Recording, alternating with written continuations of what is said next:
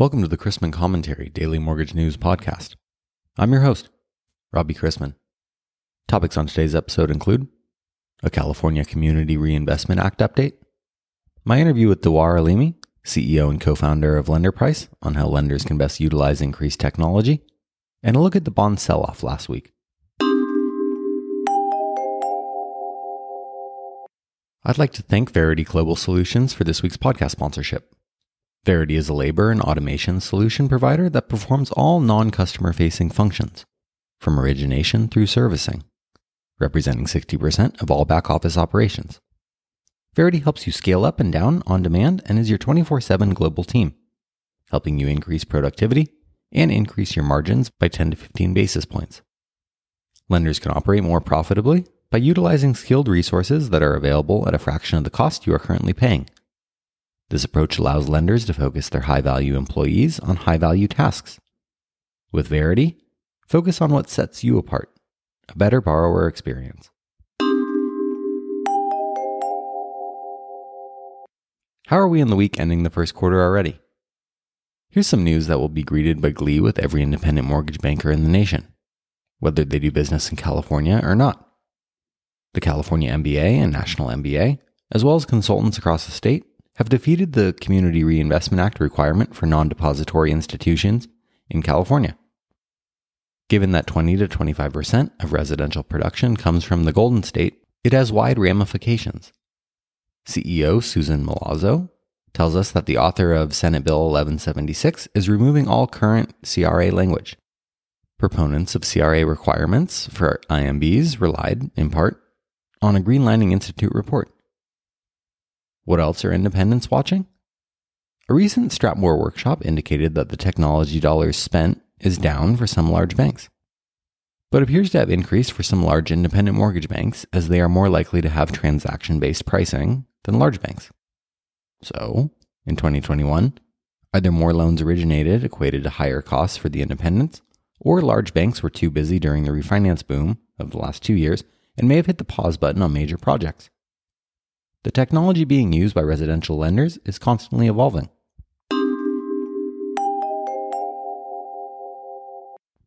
For today's interview, I want to welcome onto the show Dewar Alimi, CEO and co-founder of LenderPrice, a leading SaaS-based mortgage pricing and underwriting engine. Dewar has been in the mortgage industry for over 2 decades now, earning his place as a thought leader in financial technology and innovation. Prior to founding LenderPrice, he owned a loan origination software company, a wholesale mortgage company, and an escrow company. He's also held several executive C-level positions.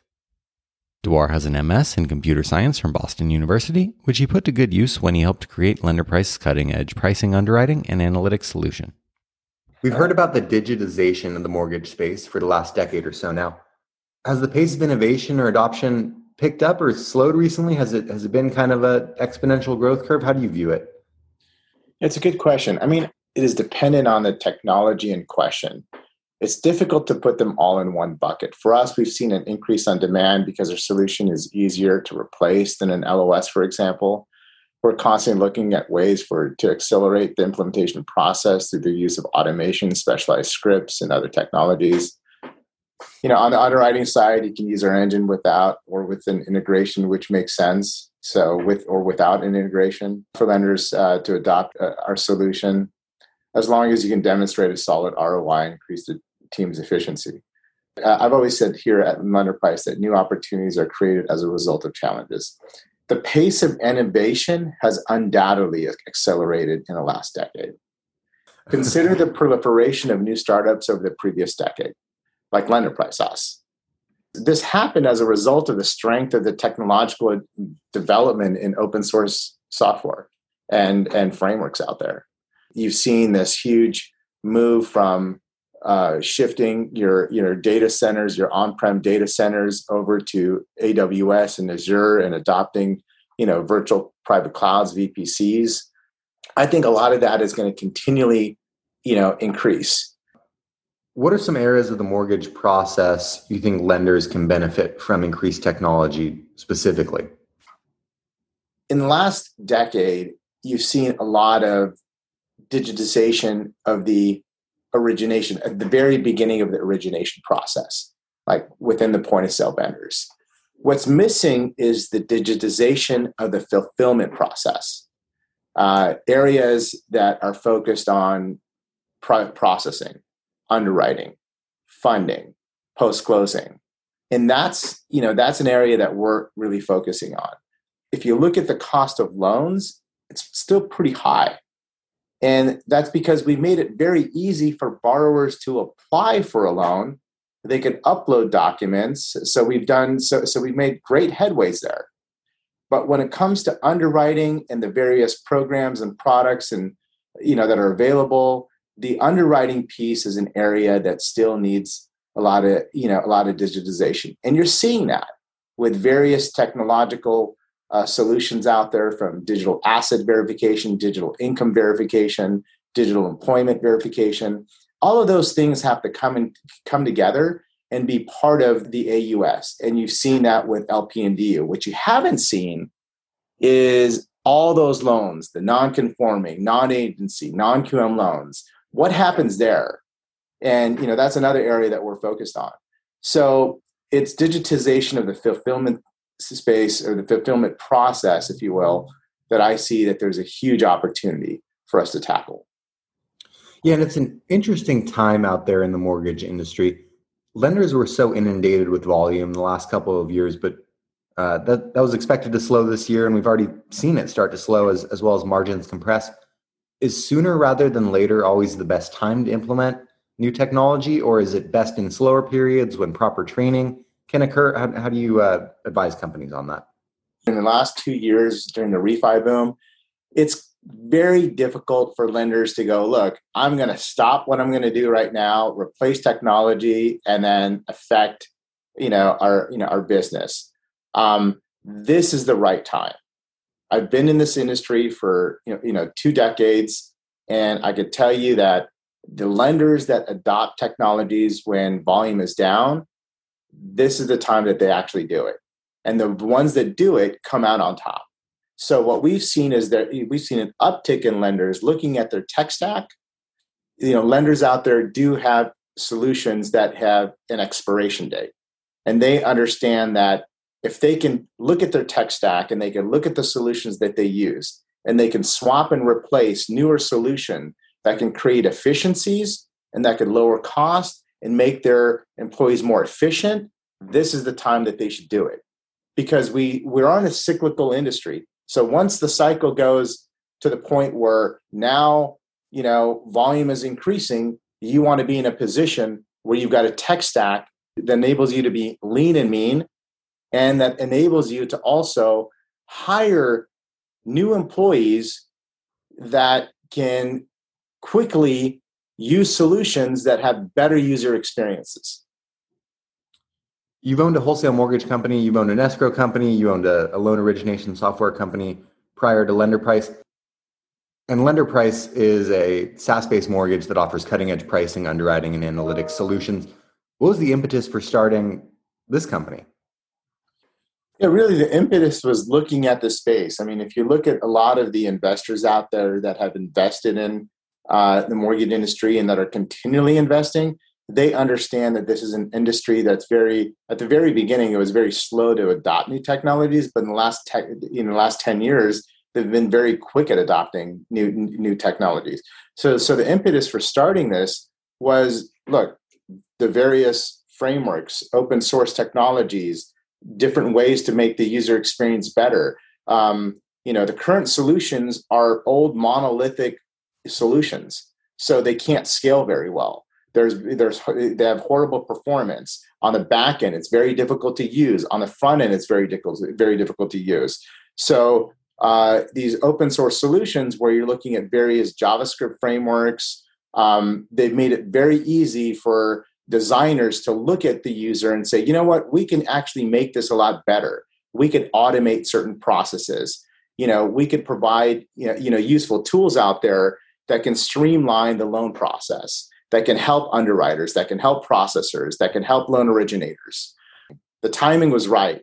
And being in the industry for a long time, a lot of the legacy solutions worked for a while, but then now it's the time especially around 2011, 2012. That's when you started seeing a lot of investment in mortgage tech. And then and since then, it's just dramatically increased. And you're seeing more and more investment in it, whether it's from VCs or private equity. They're all realizing that the new tech that are being adopted today are the ones that's going to replace the old ones that have been around for a while. So the timing was right for us. So that was the impetus. So I want to close with a personal question that I enjoy asking CEOs of various companies. And that is, who do you go to for advice? Very good question. I take advice from everyone. For sure, our chairman and the board. We've got a great team on our board. We've got great private equity, Argentum, that's backing us up. We've got great strategic investors. I mean, what some of the folks out there don't understand is that Kevin Costner invested in our company, Rod Lake. These are folks that have been. Kevin's not only been in the industry, in the entertainment industry for a long time, but he's got great businesses in mind. He knows a lot about business. And with Rod, he has scaled several companies, sold them. So really, it's the folks that are on the board. It's Argentum, our private equity. But the other thing that I do a lot is I surround myself with smart people that are much smarter than I am, folks that I could ask questions, that could bounce questions, and folks that are subject matter experts in their particular fields. So, that's how you build a strong company. And those are the folks that you actually go to for advice. And then ever since I, been an entrepreneur, I've always surrounded myself with mentors. It's crucial to have at least one mentor, but to have various mentors that you can call and that you can ask questions, and then they'll set you on the right track. Because sometimes you might be thinking something that might be the right thing to do, and then they'll get you thinking, and you'll go, maybe what I thought was absolutely wrong, or they'll go, you're absolutely right, you're headed in the right track. But surround yourself with mentors. It's crucial. That's an excellent answer. And I got to say, it was an immense pleasure talking to you this morning. I look forward to having you back on to talk a little bit more about Lenderprice specifically. So thank you for making the time, and we'll chat soon. Great. Thanks, Robbie. Appreciate it.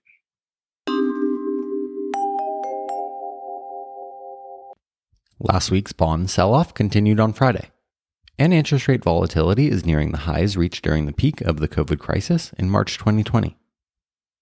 Some of the attribution to the sell-off was related to reports of Russia scaling back its war aims, but it also coincided with hawk talk from more Fed officials, including Chair Powell and traditional doves. Calls are now for at least one, if not more, 50 basis point hikes from the Fed in the coming meetings.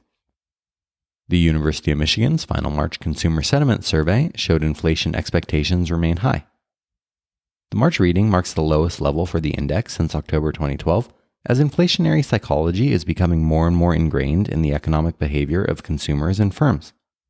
Notably, it was indicated in the report that 32% of consumers expect their overall financial position to worsen in the year ahead, which is the highest level since the survey started in the mid-1940s. In general, economic reports last week for both manufacturing and home building showed supply shortages clogging the production pipeline across all parts of the economy. This week's economic highlights include several releases, including March payrolls on Friday. The focus is still on Ukraine and worldwide commodity inflation, but today's calendar includes advanced economic indicators for February, consisting of the goods trade balance, retail inventories, and wholesale inventories, as well as the Dallas Fed Manufacturing Index for March later today. After the desk released a new purchase schedule for the March 28th to April 13th period at the close on Friday, which dropped purchases in 2.5%, and added 4% into the mix in 30-year MBS, the desk will purchase a maximum of $2.15 billion today, consisting of 30-year 3% through 4%.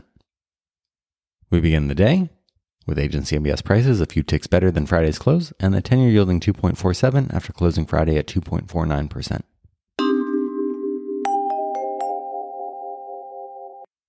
Let's wrap up with a joke and some housekeeping. I have started telling everyone about the benefits of eating dried grapes. It's all about raising awareness.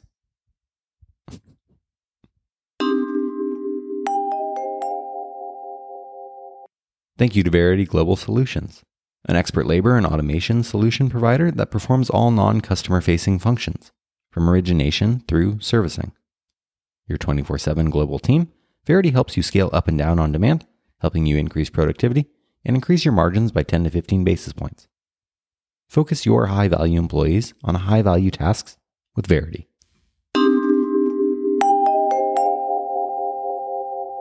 If you have any questions about the podcast or sponsoring opportunities, send me an email at robbie@robchrisman.com. Visit robchrisman.com for more information on our industry partners, access to archived commentaries, and how to subscribe to the daily mortgage news and commentary. To listen to or download past episodes of this podcast, search Mortgage News on any platform you get your podcasts from.